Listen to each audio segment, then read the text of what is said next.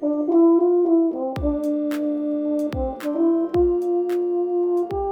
listening to You Play a What, a podcast by a musician for musicians.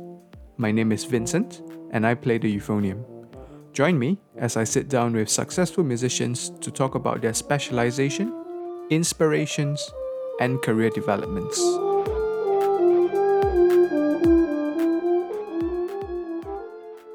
Hello, everyone. Thank you for tuning in to this episode of You Play a What. My guest today enjoys a good cup of coffee, baking sourdough bread, and on some days practicing his instrument. He is currently working as a freelance musician with majority of his work revolving around education and performance. On top of that, he hosts a podcast where Singaporean musicians share their own personal stories regarding their life and career. My episode today will be about myself, and I just have about enough speaking in third person, so I'm just gonna snap out of it now. Well, I'm not sure how long this episode is going to go. I might surprise myself. This could be the longest episode out of all that I've recorded just by speaking about myself. So before I get into the main bulk of content today, I would like to once again thank all of you who have been listening and supporting this podcast. I've learned a lot from speaking to all my guests, and it has been extremely interesting to learn about how they got to where they are in their life currently. And I hope that through the podcast, you feel that connection with them as well. I would really like to hear from you and your thoughts about the podcast. So feel free to send me a message over at Instagram or Facebook, or you can even email me if you want to.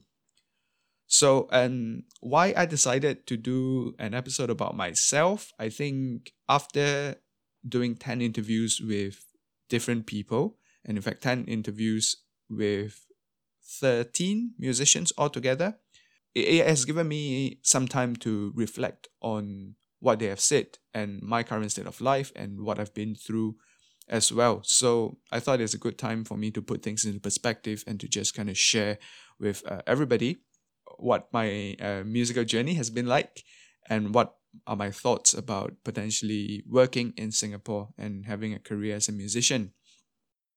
So before we get into all that kind of stuff about my musical journey and my career, I would just like to start on why I started this podcast. So I think the first reason why I started a podcast is because I enjoy listening to a podcast, and I think it's a very unique way of connecting with listeners and for people to share their stories. It is a little bit like a radio show, but except you get to really control the type of content and topics of interest that you want to listen to, as compared to a normal radio show, which, out of a 30-minute segment, there might only be, 5 to 10 minutes that you're interested in. And I love listening to podcasts when I'm traveling from point to point. One of my favorite podcasts is actually The Brass Junkies, hosted by former Boston Brass members Andrew Hitz and Lance LeDuc. Brass players should totally check this out. They interview professional brass players in the USA, and there are over like hundreds of episodes there. So most of the time, the names that you can think of, the American brass players that you can think of, probably are already interviewed by them. And it's very, very funny. It's super interesting. So you should definitely check them out. And they're actually one of my main inspirations to start a podcast. Apart from that, I also get my football news from for my football club that I follow through a podcast channel. So there's a podcast by the Liverpool Echo, which reports on the news and match analysis of Liverpool FC. So I follow that as well, and I think that it's a very, I just enjoy getting my news from there. Not everybody might enjoy it, but for me, certainly, I just like getting my news from there.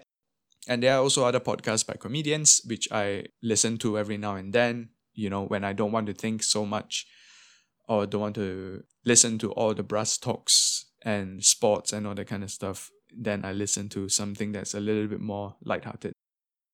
if you're listening to this, definitely you have already started listening to podcasts, and I would suggest that you look beyond this channel and into some other channels as well for different kinds of content and input. Secondly, I think it is a good way for Singaporean musicians to share their story. And I think higher music education in Singapore is still in its early development. And I've just caught up with an old friend this past week, and we were talking about how music education is really still in its infancy in Singapore. And I can't speak for other instruments, but certainly for winds and brass, over the last few years, there are many musicians that went abroad for their studies.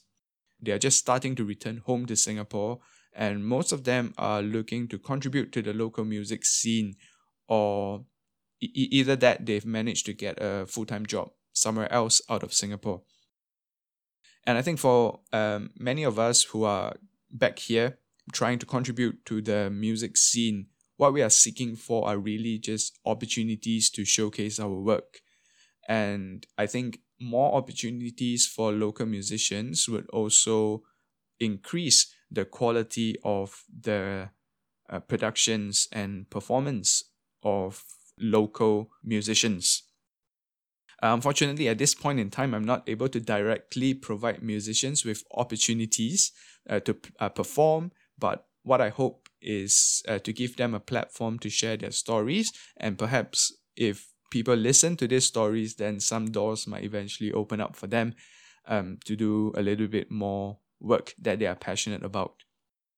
And then lastly, it's to provide an insight for potential music students, current music students, and professional musicians. So when I decided to study music many years ago, there were not many people that I could talk to for advice, because my social circle was pretty much revolved around my school band. Speaking to my band director at that point was very useful. He offered very sound advice, but apart from that, there was not too many people who I can speak to just get their perspective and for me to manage my expectation of entering a music school. On top of that, I think that music students who studied or is studying locally or abroad can relate to some of the stories shared by different guests, because we have all been through difficult times in our lives with regards to our musical developments. Topics like self-doubt, insecurities about your playing, stress during performance, homesickness, or rude awakenings are all very prevalent in a musician's career. So you are not the only one that feels this way, and I hope that hearing other musicians going through the same thing will provide you some form of comfort, and that you are not alone in this, and definitely there is a way to work through all these problems and issues.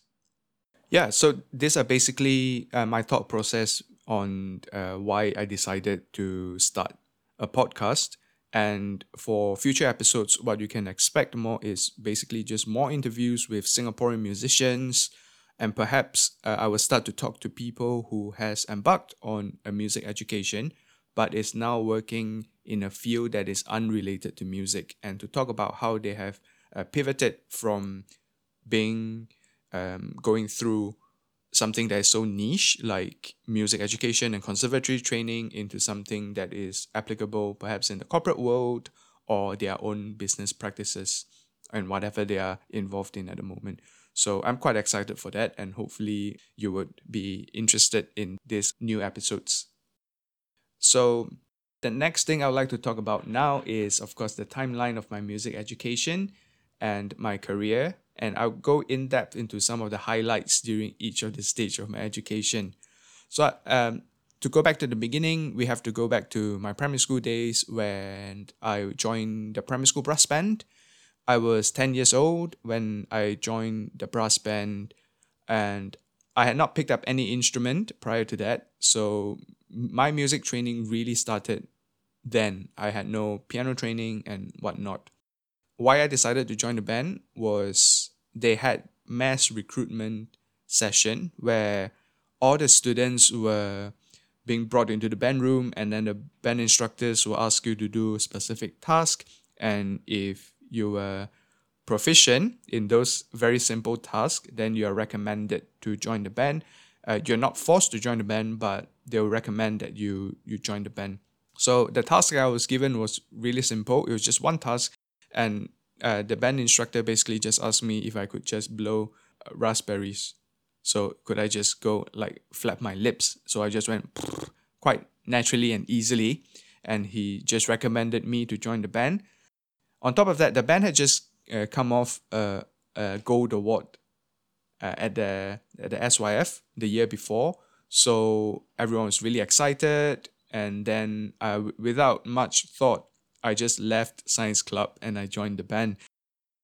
Of course, understand. We all understand the difficulties when we first picked up an instrument. Back then, I didn't think that it was going to be that difficult. So, after a couple of weeks, of course, the thought of quitting and joining something else came up to my mind. It didn't help that the band instructors were really quite fierce and strict. And I was new and I didn't know I couldn't do some of the things that they were asking me to do. And they were a little bit impatient. After a while, I just told my mom that I don't think this is for me. I don't want to go to band practice anymore. Then I was told by my mom that you've made this decision to join the band. You must have own up to it and have some kind of responsibility.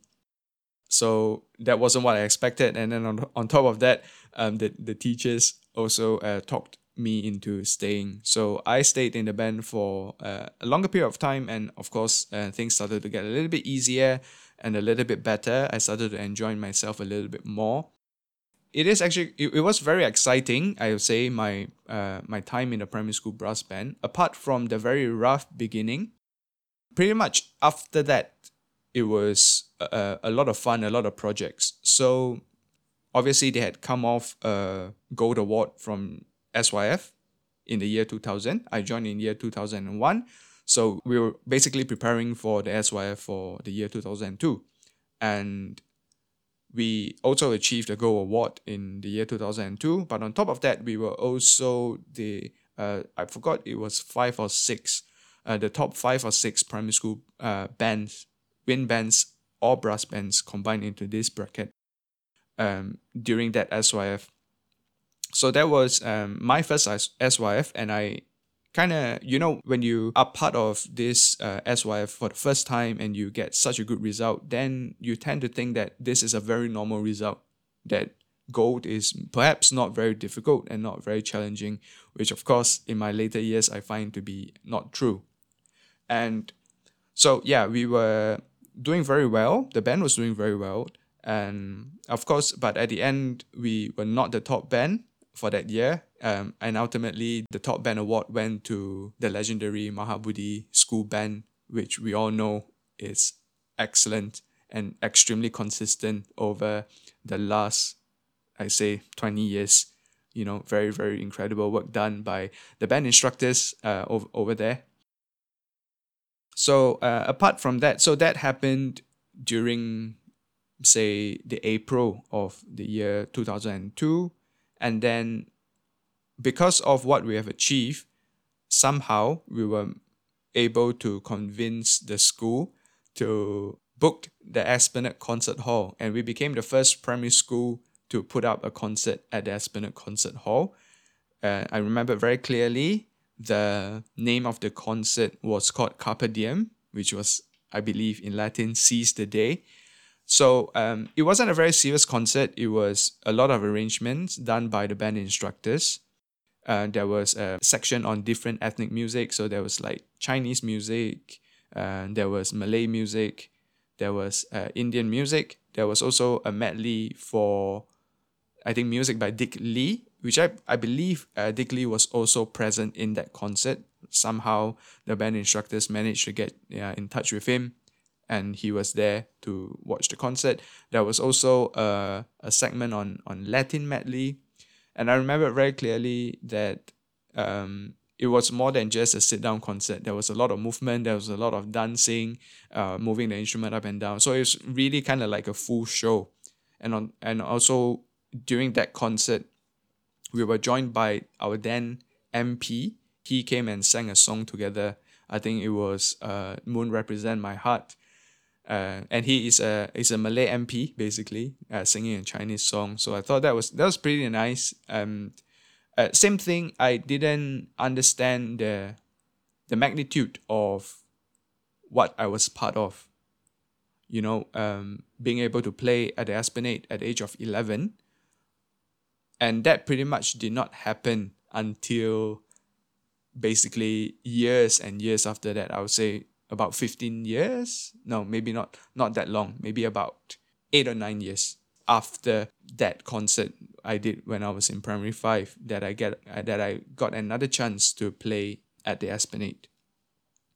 So it was good and everything was fine. And then towards my P6 year, I was offered, during my P4 after the SYF, our school started a new program where we became a center, or it was the start of us being a center for the ABRSM practical exams. A couple of my bandmates were selected to be the pioneer lot of students to take these graded exams by ABRSM. So I was very lucky to be selected as one of them. And I did my grade 1 in euphonium when that September. I continued to take that exam the following year when I was in P6. And then I continued up till I was Sec 2. So, but I did skip a few grades. So when I was in Sec 2, I took my grade 5 in euphonium, basically. So all of these things that I was part of in my primary school, I think really kind of spoiled me in a way. But I didn't really understand how lucky I was to be awarded these awards and to be given this opportunity to play at Esplanade, to a packed hall. Everything just seemed very normal to me at that point of time. And yeah, so it was good, my time in my primary school. And then after that, I moved on to my secondary school. So moving on to secondary school, I did start to contemplate whether I should change my CCA. Should I go into sports? Should I do something else? Or should I continue to stay with the band? Ultimately, I decided to continue to join the band. It was a little bit different because in my primary school, I was playing in a brass band and I moved to a wind band in secondary school. So there was a bunch of new instruments that I didn't know what they were, like clarinets, flutes. I'm seeing them up close for the first time. It was also a very interesting time for the school because the school had shifted from the east to the north. So during this shift to the north, they stopped a year of intake of students. So it's basically like starting a new school in the north, right, in this new region. So the intake above me was actually the first batch of students in the campus. So I was the second batch. So there were only Sec 2s and me Sec 1s in the school at that point of time. At the point of time when I joined the band, I was always comparing it to my primary school band and my primary school experience. And I felt that it was a little bit underwhelming. But of course, looking back now, it was not very fair to make that kind of comparisons just because this is a completely new group of people. I'm also very lucky that in this, when I moved to the new school, I met a very particular Mr. Ting Xiang Hong, which I believe he doesn't need much of an introduction. Xiang Hong was a year above me in the school, and he was also the section leader for the tuba and euphonium section. I must say that initially when I joined the band in secondary school, my attitude was really not great. I was late for the band practices, and during Saturdays, where it's a full day of band practice, and the mornings usually are sectional time, I would skip out on the sectional and sleep in and only attend the band practices, the combined band practice in the afternoon. So yeah, not something that I'm very, very proud of, to be honest. And my interest in pursuing music as properly in NAFA really only came to me when I was in secondary 3. And I think a big part of this has to do with the example that was set in front of me when I was in band by people like Xiang Hong, and there are other members that were also turning up and practicing every single day. This just felt very normal to me, that you would just turn up and, go to the band room and just practice your instrument almost on a daily basis. And of course, the more I played, the more I hung out with them, the more I got interested in it, the more I wanted to do this as a career. Of course, at that point of time, I had no idea what I was signing up for to to embark on or to have a career as a musician. Also, during that point of time, when I got interested, my school band purchased a large number of CDs, both solo CDs for different instruments, as well as a bunch of CDs by the Tokyo Kosei Wind Orchestra. So of course, the legendary euphonium player in most of these recordings is the legendary Toru Miura. So I'm a big fan, and I will listen to his recordings with Frederick Fennell conducting of the second suite in F, first suite, and all this standard band repertoire with really, really beautiful euphonium lines. And I will always aspire to that kind of playing. In terms of the solo CDs, I remembered very clearly that there were the first two solo CDs that I managed to get my hands on from the band library was number one, The Shared Vision of Excellence by American euphonium player Roger Barron. I think Roger Barron is a former principal euphonium of the Navy band or the Air Force band or the Marines band, one of the premier bands in the USA. I can't remember which one it is. And secondly is Continuum by Matt Trotman. These were the two CDs that really kind of opened my mind up to the possibilities of euphonium as a solo instrument, so that listening to especially The Shared Vision of Excellence completely blew my mind. And because of that, I got a little bit more curious. I started doing more research.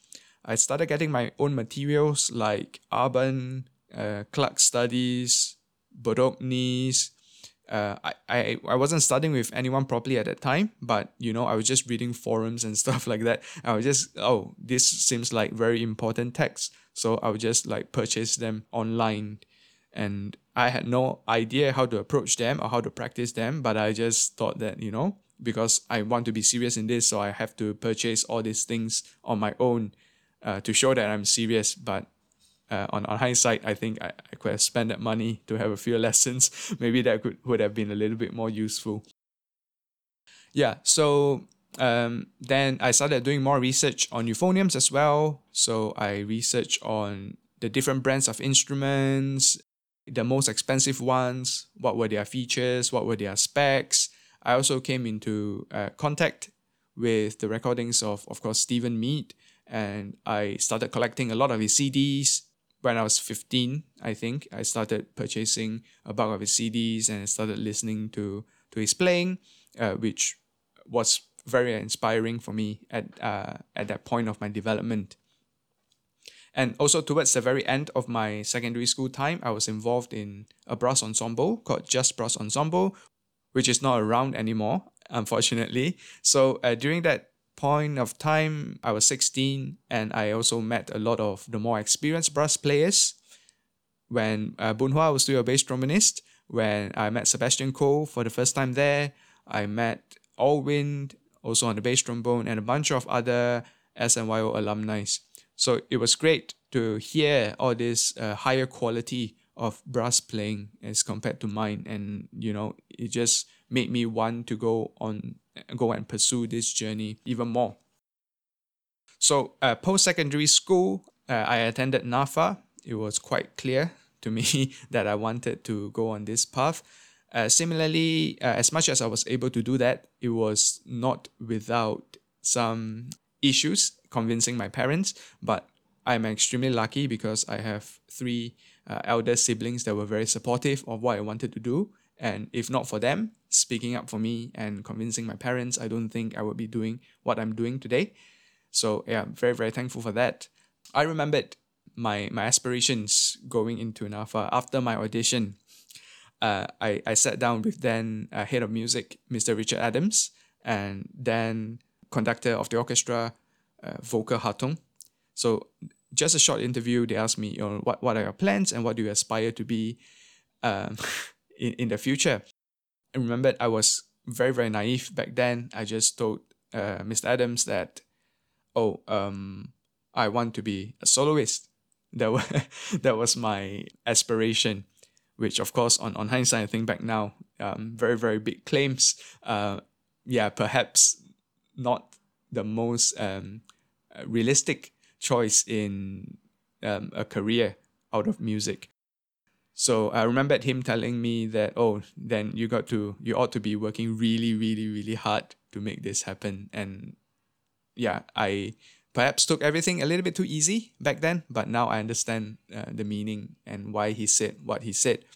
So I went to NAFA not really knowing what to expect, but I think what was great during that time was I think I had a very good relationship with my principal studies teacher, who is Freddie Sonderegger, former associate principal of the Singapore Symphony Orchestra.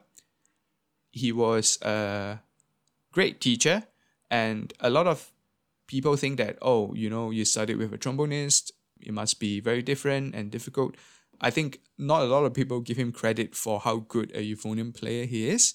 He is really one of its kind, a very, very unique euphonium player, a very, very unique sound, musicality, and approach to the instrument, which perhaps when I was learning under him, I did not quite appreciate, to be honest. But on hindsight, looking back to his playing, I think, that there's much more to be admired about his playing. And I definitely learned a huge deal from him. And I think the first teacher plays such an important role in your musical developments. Apart from that, I think what I really learned from Freddie was that he never once spoke bad about other professionals. As much as I did not know at that point of time what was happening, but I knew that perhaps his working environment wasn't the most friendly and easy, but at no point did he relay any sort of negative information and said bad things about his colleagues. He was always very professional. He always portrayed his colleagues in the best light, which was something that now I look back again, I not easy to have that kind of professional image in front of a student, to not be slating off people who are not so nice to you. So I do appreciate where he's coming from. Of course, I caught up with him recently, once in Singapore and then a while back in Switzerland as well, where we spoke a little bit more about this. And so I learned about what was really going on in his life when he was living in Singapore. So NAFA time was great. I also met a lot of other very passionate musicians. Once again, I'm very lucky to be surrounded by a huge cohort of brass players above me and with me as well. So that was all great. I met a lot of new friends, but I think most importantly, it comes down to the relationship that I developed with my teacher, and where I really start to treat music seriously. But I think at the same time, there was still a lot of issues lingering in my playing, even at the end of my diploma. I was putting in a lot of hours, but perhaps not all the hours translated to the way I played. So that was my time in NAFA basically. Apart from the learning opportunities I had in NAFA, outside of school I was part of a tuba quartet called Tuba Powerhouse. I think this group was the OG of tuba quartet in Singapore. I wasn't part of the founding member of the group. I was asked by Gabriel and Ignatius to join them after one of the Just Brass Ensemble concerts. And we pretty much rehearsed as much as we could during a period of 2 years. Then school commitments started happening, and one by one we started to enlist into army, and the group just gradually became inactive. This was really my first introduction to chamber music, and I had an amazing time playing with this group of people. We did a few concerts here and there, and there were also the reasons that I developed a library of tuba quartet music as well. During this time, I was also traveling out of Singapore to attend different euphonium festivals to learn from different euphonium players in the region or different euphonium players who were visiting the region. My first one was in 2008, where I went to Tuba Mania in Bangkok, organized by Steve Rosset, the principal tuba player of the Sydney Symphony Orchestra. I was there with Gabriel and Jin Hao to attend the festival. During the festival, I met Adam Fry and Matthew Van Emmerich for the first time. Adam from the USA and Matthew from Australia. My teacher, Freddie, was also there. But I think the most important person that I met during that trip is someone by the name of Bunyarit, also known as T. So T was a first-year student at Mahidol University when we first met, and he was a participant at the Tuba Mania Festival as well. At that point of meeting him, that was the start of a friendship that lasted until today. It was really crazy because from the point of meeting him, we fast forward 6 months, him and I were on our way to Atlanta, Georgia, to attend what was then called the International Euphonium Institute, organized by Adam Fry. We flew from our respective countries, and for myself, the entire flight was really one to forget. I was flying in one of those older planes from United Airways, where there are actually no personal entertainment system. So how it's designed is that you get a shared entertainment system over a couple of rows. So you had a small monitor that's just attached to the ceiling of the plane right above the aisles. So yeah, we had no control over what we were watching. So, and that entire flight was from Hong Kong to Chicago, more than probably over 10 hours. So yeah, really, really difficult couple of hours there, and I don't sleep very well on the plane. So yeah, not the best experience. But eventually I made it to the festival, and I must say, up to today, it is still the best festival that I've ever been to. It completely blew my mind listening to the quality of the students and the faculty, and everything was so organized. Everything was running on time. Nothing was late. And yeah, it was so enjoyable. And on top of that, I heard David Charles play live for the first time. And I think I must have been smiling the entire time throughout his recital. Actually, there is a video of his recital on YouTube, and I'll just share it in the show notes. Yeah, it's him playing on stage, and I was somewhere in the audience, probably like first or second row. I also met Roger Barron during this festival. If you just remember me talking about him during my secondary school days, I listened to one of his CDs. And yeah, it was just great to meet him in person and have a lesson with him as well.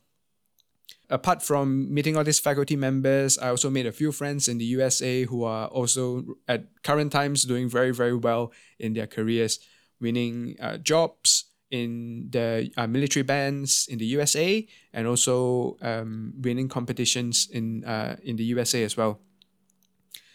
So that happened in June of 2008. Shortly after that, in August 2008, I went to the Jeju Brass competition. Where, so bear in mind that at this point of time, I was just 18 years old, right? Second year student. And in fact, I think entering second year in NAFA. So I never intended to get anywhere in the competition, but when I arrived there and I heard the other competitors, I kind of confirmed that to myself that I wasn't going to pass round one. When I was in Jeju, I met another 18-year-old euphonium player from Belgium, which happened to go by the name of Glenn Van Looy. So yeah, you can imagine how stiff the competition was. Apart from Glenn, I was very fortunate to be hanging out with Raphael Rosset, who is the son of Steve Rosset, which I have met in Bangkok before. Pep Buguera from Spain, an absolute machine and a wonderful and beautiful euphonium player. and the eventual winner of the competition for that year. And Gong Hongliang, currently the Deputy Secretary General of the China National Low Brass Committee. So the level of the competition was really, really high, and it completely blew my mind. It's like the level that I experienced at IEI was high, but this was like completely at another level. After that, I pretty much knew what was going on around the world and the general standard that I have to aspire to in order for me to, be the soloist that I want to be. And so I just spent my final year in diploma kind of practicing. Yeah, post NAFA was difficult.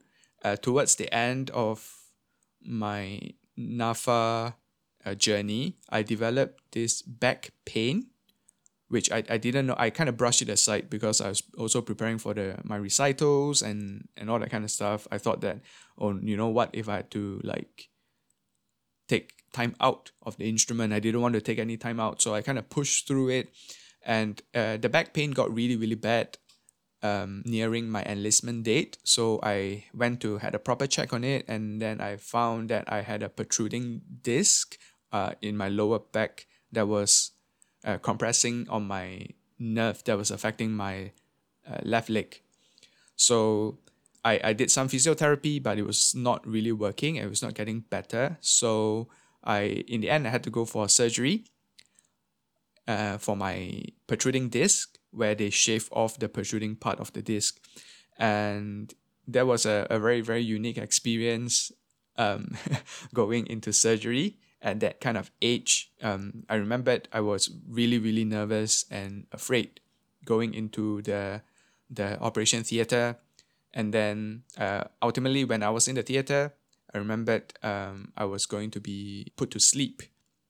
And a lot of things crossed my mind before that, like, oh, what if I couldn't go to sleep, and what if I was awake and I couldn't feel the pain, but I could feel what they were doing. So, but I all I remembered was they said to me, Mr. Tan, we're gonna give you the gas to kind of put you asleep now. If you could just count back from 5 or 3.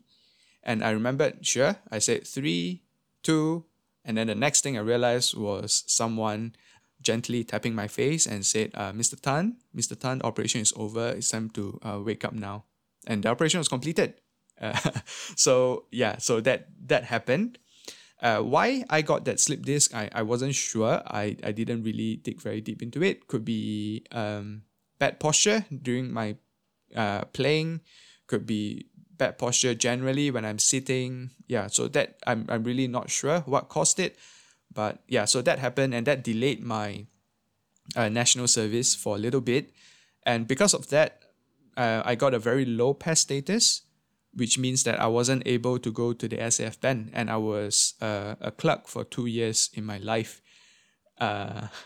So that was also the point where I started to realize that perhaps my life shouldn't revolve so heavily around music. So I won't go into deep detail on how I feel about my national service time, but I did speak to Mervin about this in our episode. If you're interested, you can go to the episode and you can have a listen to my thoughts about national service. I think I spoke briefly about that with Yao Chong as well, on how to cope with entering or being assigned to a unit that is not the SAF band. Yeah, 2 years went by, and I went to the RNCM after that to pursue my degree. So this was a very, very interesting period in my life, where I learned so much about myself. I also learned so much about life and how we look at things in general. So it has been my dream school, the RNCM, for many, many years. Perhaps when I was planning for my next step in NAFA, my dream was to just go to the RNCM, right? Because that was, for me, the place that I wanted to be. Go to the UK, where the euphonium kind of really flourished, and to learn from the best. And in my first year, I would say that to a certain extent, I might have unreal expectation of the RNCM. When I entered the school, after a while, it felt a little bit underwhelming in terms of the whole experience. And I think majority of it comes down to my relationship with my principal studies teacher. So in my second week, in my second lesson with my teacher, what happened was in my first week, I was given some homework to prepare for for week 2. So in week 1, I was given some homework to prepare for week 2. So in that homework, there was a huge amount of things. There were repertoire, there were etudes, there were scales, there were many different things. Yeah. So when it came week 2 during the lesson, I did not prepare everything up to a very good standard. Some of it was better prepared than others. And when I was asked, like, what have I prepared for lesson this week? Being I don't know, is it my upbringing in Asian culture or just my personality in general? I didn't dare to tell my teacher that I didn't prepare everything. So I just told him that, oh, I prepared everything, a bit of everything. And of course, as the lesson went by, towards the end, I was pulling out materials that wasn't as polished as what I have played in the first 30 to 45 minutes or so. So he heard that. It was kind of like, I must say, it was like borderline sight reading kind of standard. So he was not happy when he heard that. And he said to me that, you come all this way and you're just kind of wasting your time. You're wasting your money and to play like that during the lesson. And I think that really kind of shook me. And I wasn't expecting that kind of treatment. And I mean, you could say that I am a softie that is not able to stand up to this kind of tough love. So that really, really kind of had a huge impact. So my approach to my entire first year was to just practice, practice, practice, and practice. And what I realized as well is a lot of times when I entered lesson, I was very nervous. I did not know what to expect from my teacher. So the quality of the lesson also kind of depends on the particular mood he was in on that day. There were lessons that I went in and I didn't play particularly well, but everything was very positive. Everything was very supportive.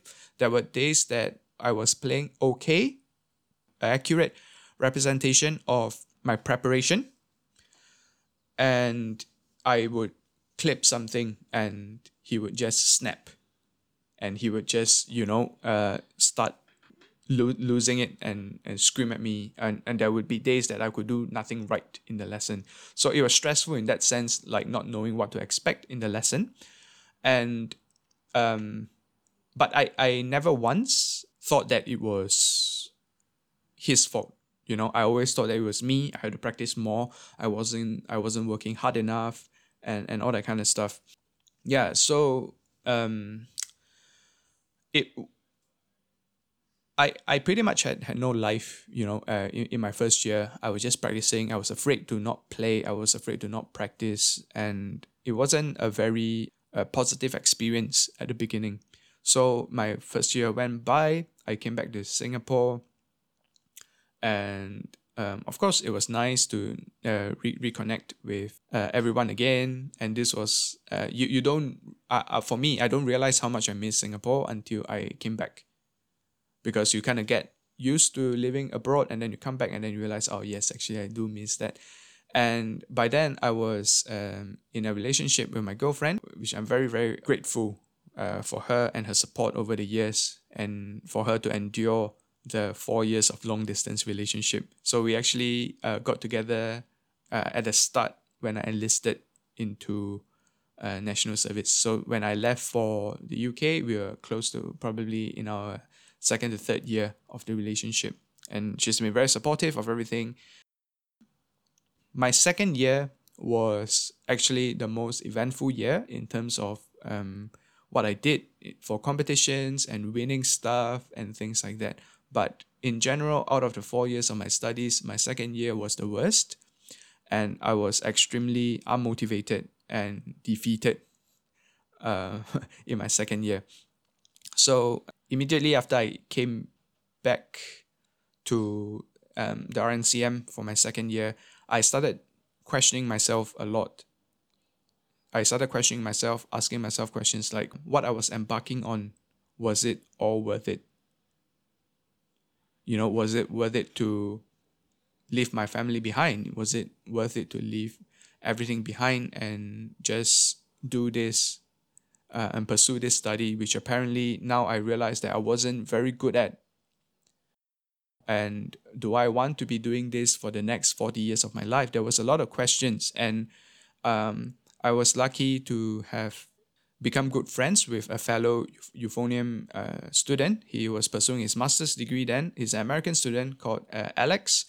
So I was quite close to Alex, and Alex could really relate and understood what I was going through because he was thinking about the same thing as well. And in fact, he has made up his mind that after this master's course at the RNCM, he was going to go back to the US and start a new bachelor's degree, which is unrelated to music.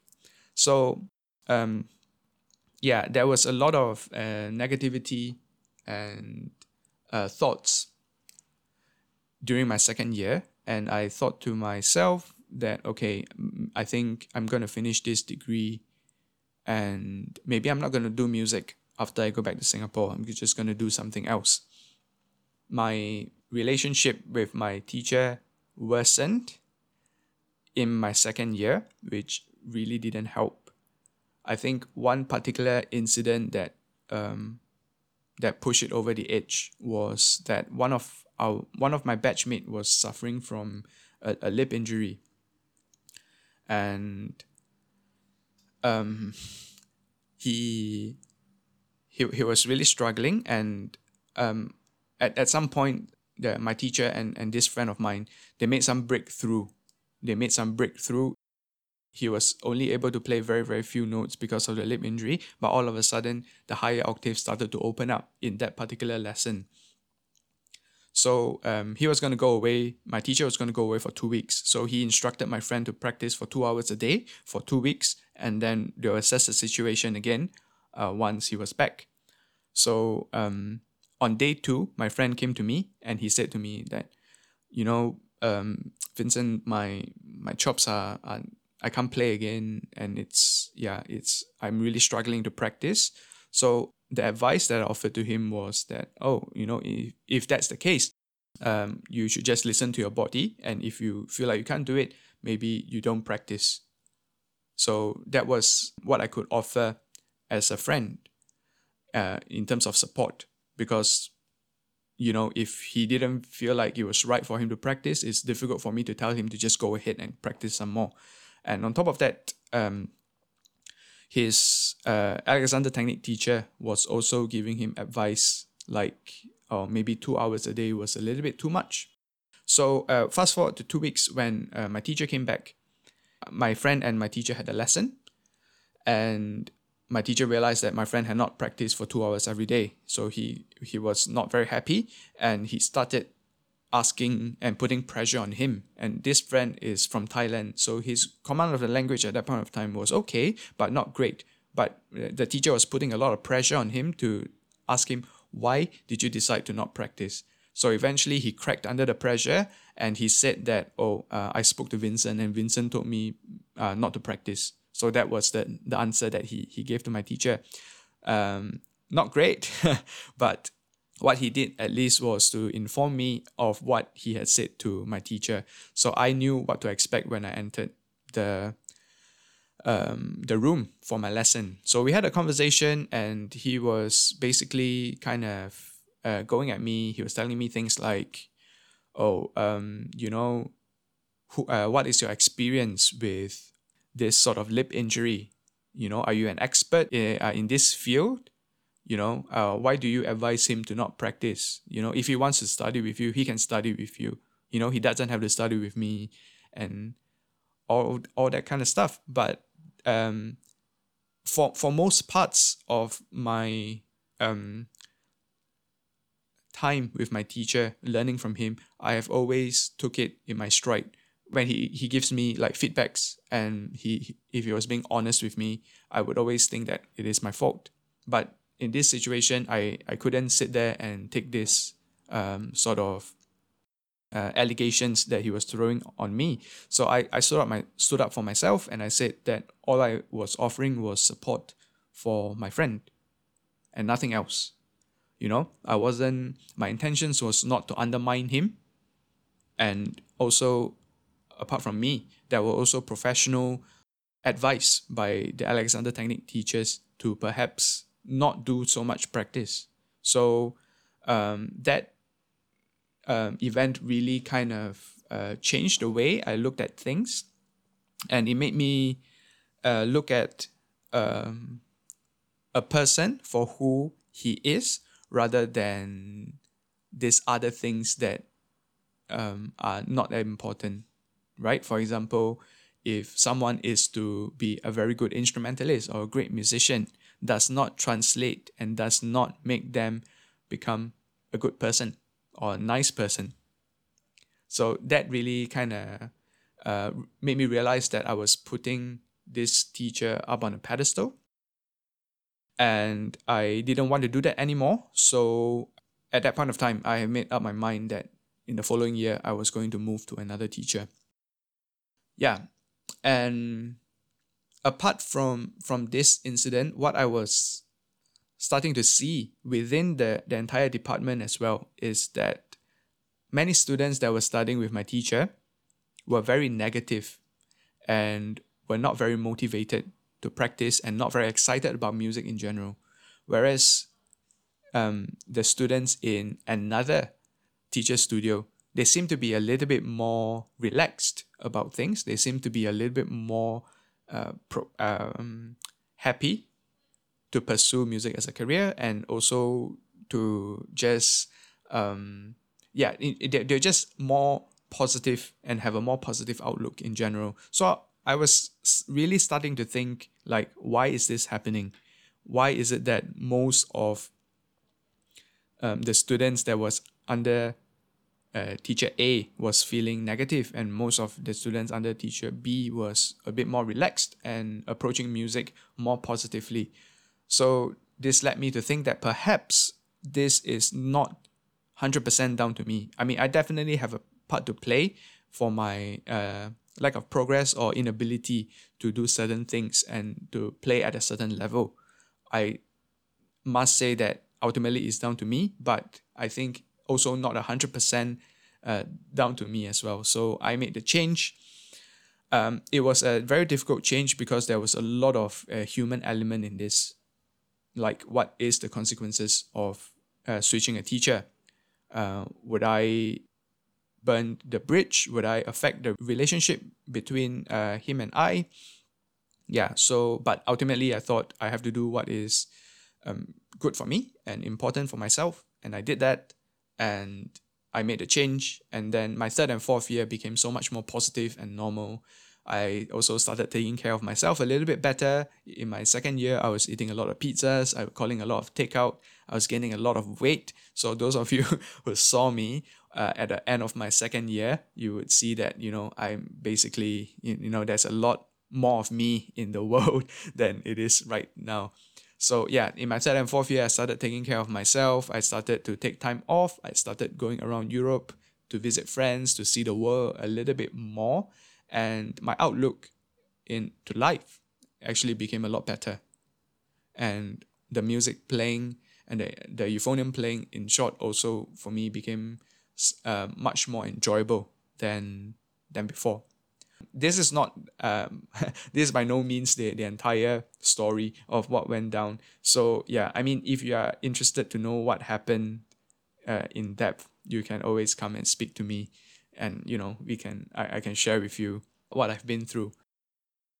Of course, not all is doom and gloom during my time in Manchester. Maybe just perhaps the weather. But the highlight of my time in college was the time I spent with my euphonium quartet, the Brass Compass. The name origins came from our various countries of origin, with Adam representing Australia as south, Maria representing Latvia as north, Seth representing the UK as west, and myself representing Singapore as east. And not to boast, but in less than a year of playing together, we had won the ITAC Chamber Music Prize, as well as the Philip Jones Brass Ensemble Prize at the RNCM. So the ITAC, of course, is the International Tuba Euphonium Conference, held in mostly the USA once every 2 years. So we won that award in 2016. So we continued to play as a quartet on and off up till the point that we graduated from the college. It is really a shame that the quartet did not really take off. Although I did bring them here to Singapore to perform in a low brass festival, I think in our third year of studies. Apart from that, I'm also very lucky to be part of the Roberts Bakery Band from my first to third year of studies. The members of the band really made me feel at home, and I particularly enjoyed sitting next to Ruth on the baritone, who was also our staff accompanist for the euphonium studio class, or many other very pleasant experience. And one of it was this absolute privilege to hear Daniel Thomas perform on a regular basis. And I'm in constant awe of his control over the instrument, and everything he does on the instrument just seems so easy and effortless.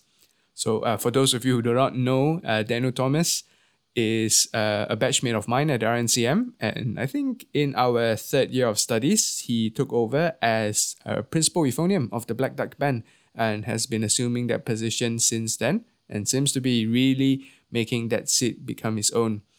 And of course, lastly, my housemate for 2 years, Kelvin, who always allowed me to take full control of the kitchen, and I do appreciate that because I do a lot of cooking, and sometimes I make a big mess, especially when I bake bread or I make pasta where there's a lot of flour sort of floating around. So thank you for that.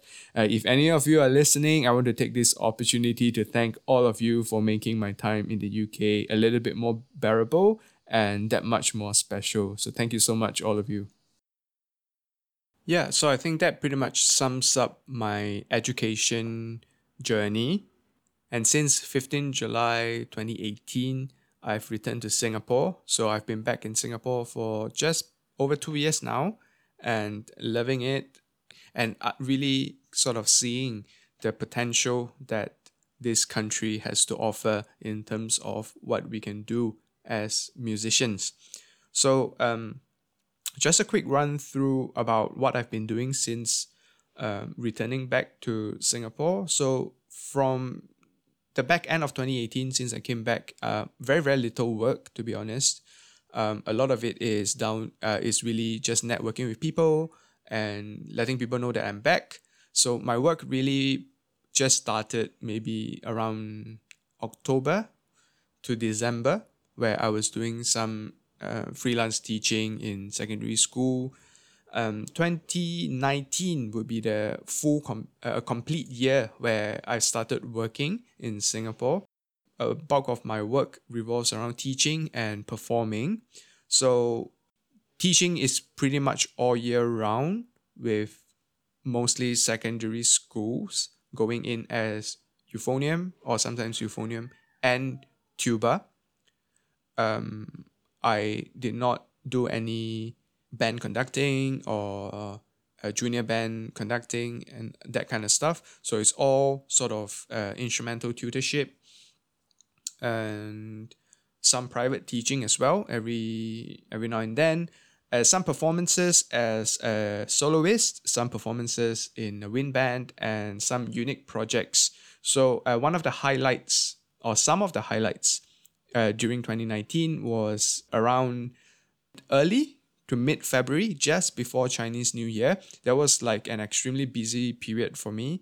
So I was involved in this project organized by the Orchestra Collective, but it was not a full band project. It was part of the Light to Night Festival. So the title of the project is called The Cure for Pain is in the Pain. So it was a curated set of poems together with unaccompanied music.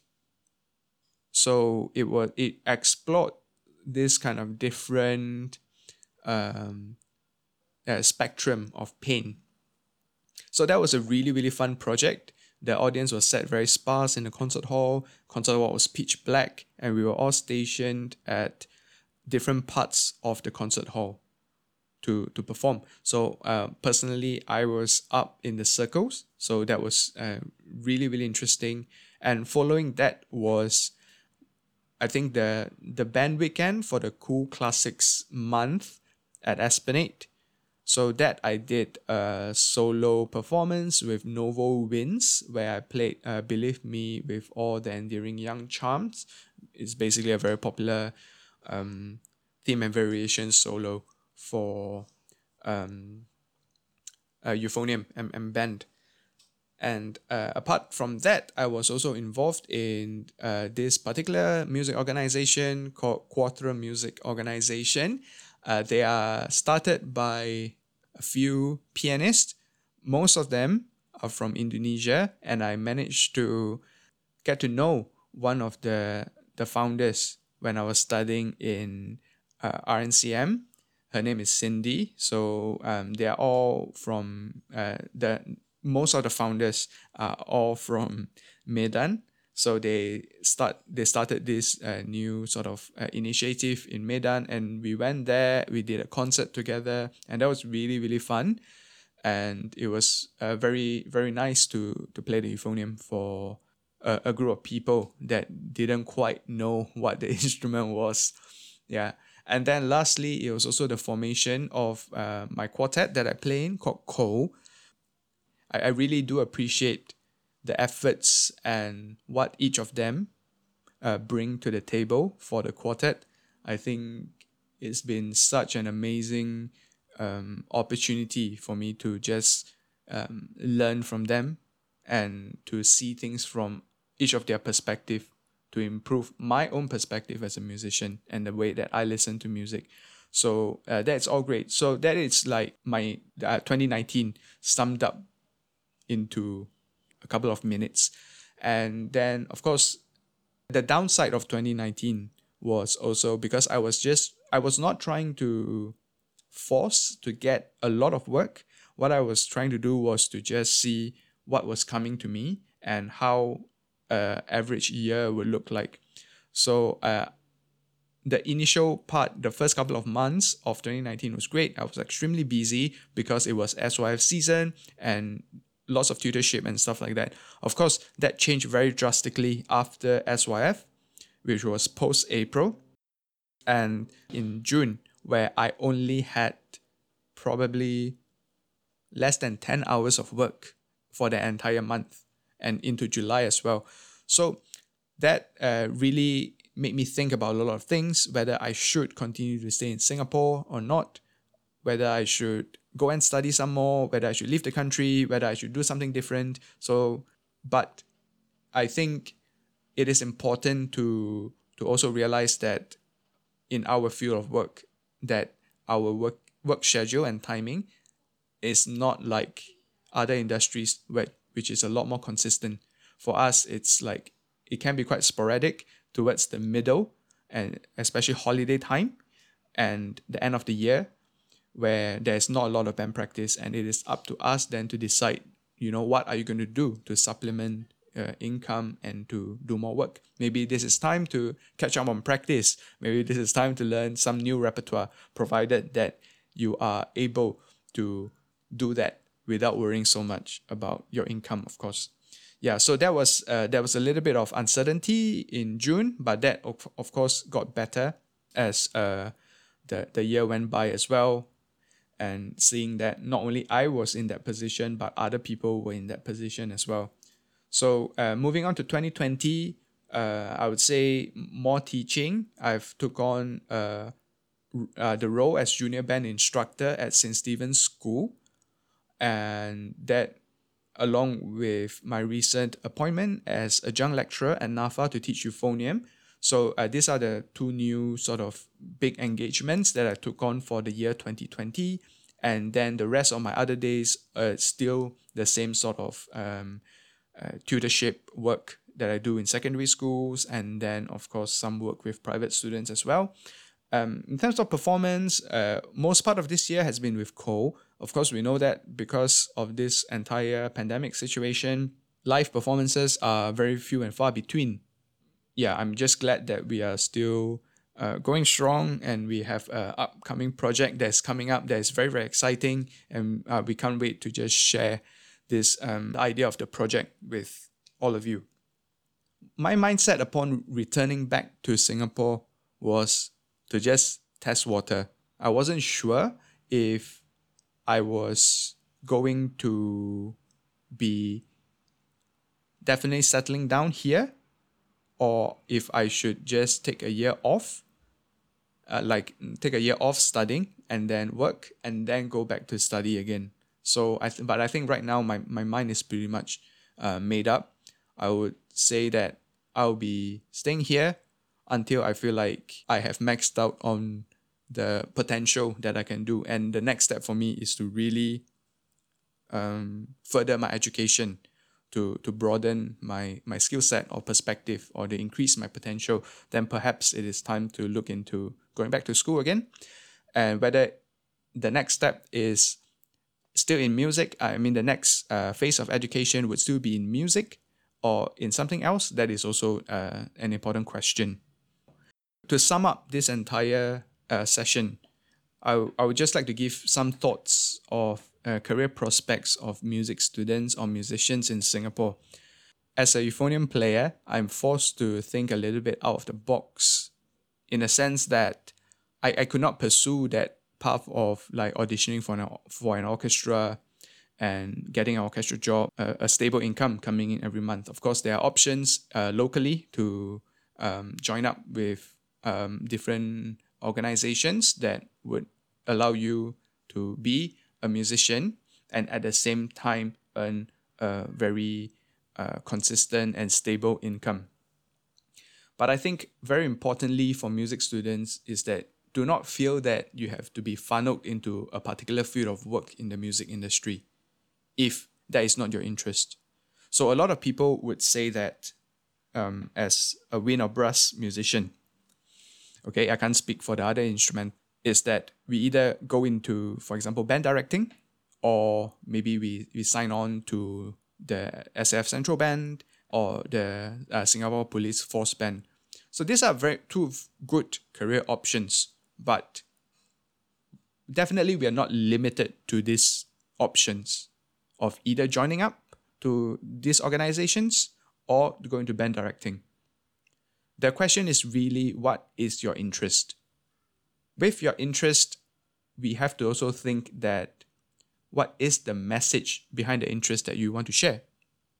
Nowadays, I think being a good musician that's proficient on the instrument is only a necessity, right? It's no longer a selling point in the work that you do.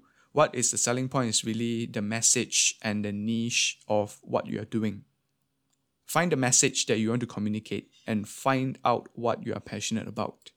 When the quality of the work is high and the message is strong, I believe that good things will happen. So really ask yourself, what are you passionate about? What is the point of your projects and what is the point of your initiatives? Is it going to be easy? It is not going to be easy. Is it going to be fulfilling? I believe so. Is it going to make you learn a lot about your career and who you are as a person? Definitely. Are you going to succeed the first time? We don't know, but do not be afraid to look into other options. Do not be afraid to do something that is different from other people. And in fact, if you can be different and be unique in your own person and in what you can offer as a person, as a musician, and as an artist, that would really set you up for success, I think. It is when you feel like you have to blend in with the majority of the people, then you really start to struggle to find work and to find a niche and to find the opportunities. I take pride in my current portfolio, and I think there are many other musicians out there that are doing things that they are very, very passionate about. this is really the way to go, you know. Of course, if you feel like the two main options that I said really, really interest you and you're very passionate about that, then good, go for that. But I would say that this is not everything, right? Take time, explore, learn about your interests, learn about what you want to say, learn about your message, learn about the work that you're passionate about. And I'm sure good things will happen. And before you know it, you know, I have spent around an hour speaking about myself and my thoughts. And I think that's about enough for all of you who have been listening. Thank you so much for tuning into this episode of You Play a What with just myself. Hopefully it doesn't bore you too much. And on that note, we're going to sign off on this episode of You Play a What. You have been listening to You Play a What, hosted by Vincent Tan. If you enjoyed this episode, please hit the subscribe button so that you'll be notified when a new episode is posted. Rate and review the podcast and share it with your friends if you feel so inclined. The theme music for the podcast is entitled Midnight Affairs and is composed by Algirdas Matonis and recorded by Vincent Tan. Thank you so much for listening to You Play a What. Until next time.